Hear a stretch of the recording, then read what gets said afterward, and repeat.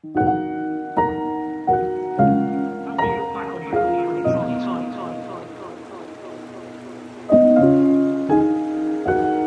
will you look back on your time when you've had some different situations to deal with? An attitude of gratitude is a winning formula during our first days of wrestling with recovery and throughout life. We have troubles when we arrive here.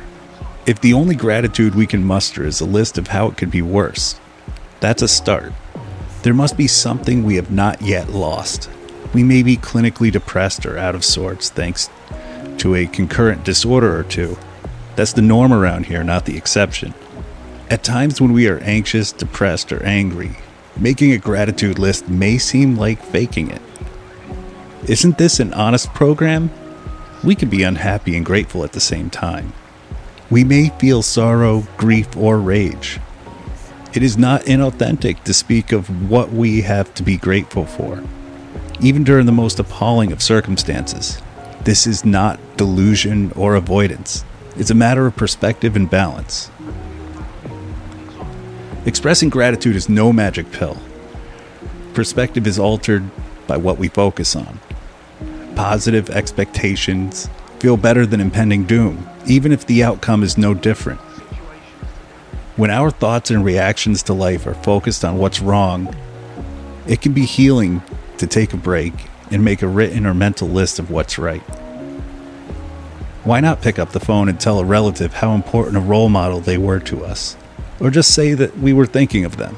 We could spend 1 hour a week doing charity work if we currently do none at all.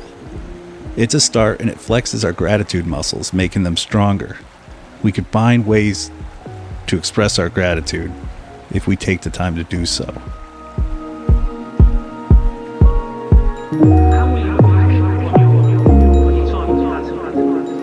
Thanks for starting your day with hammock readings.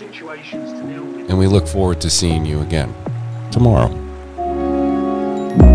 Obviously, there's still stuff on the line.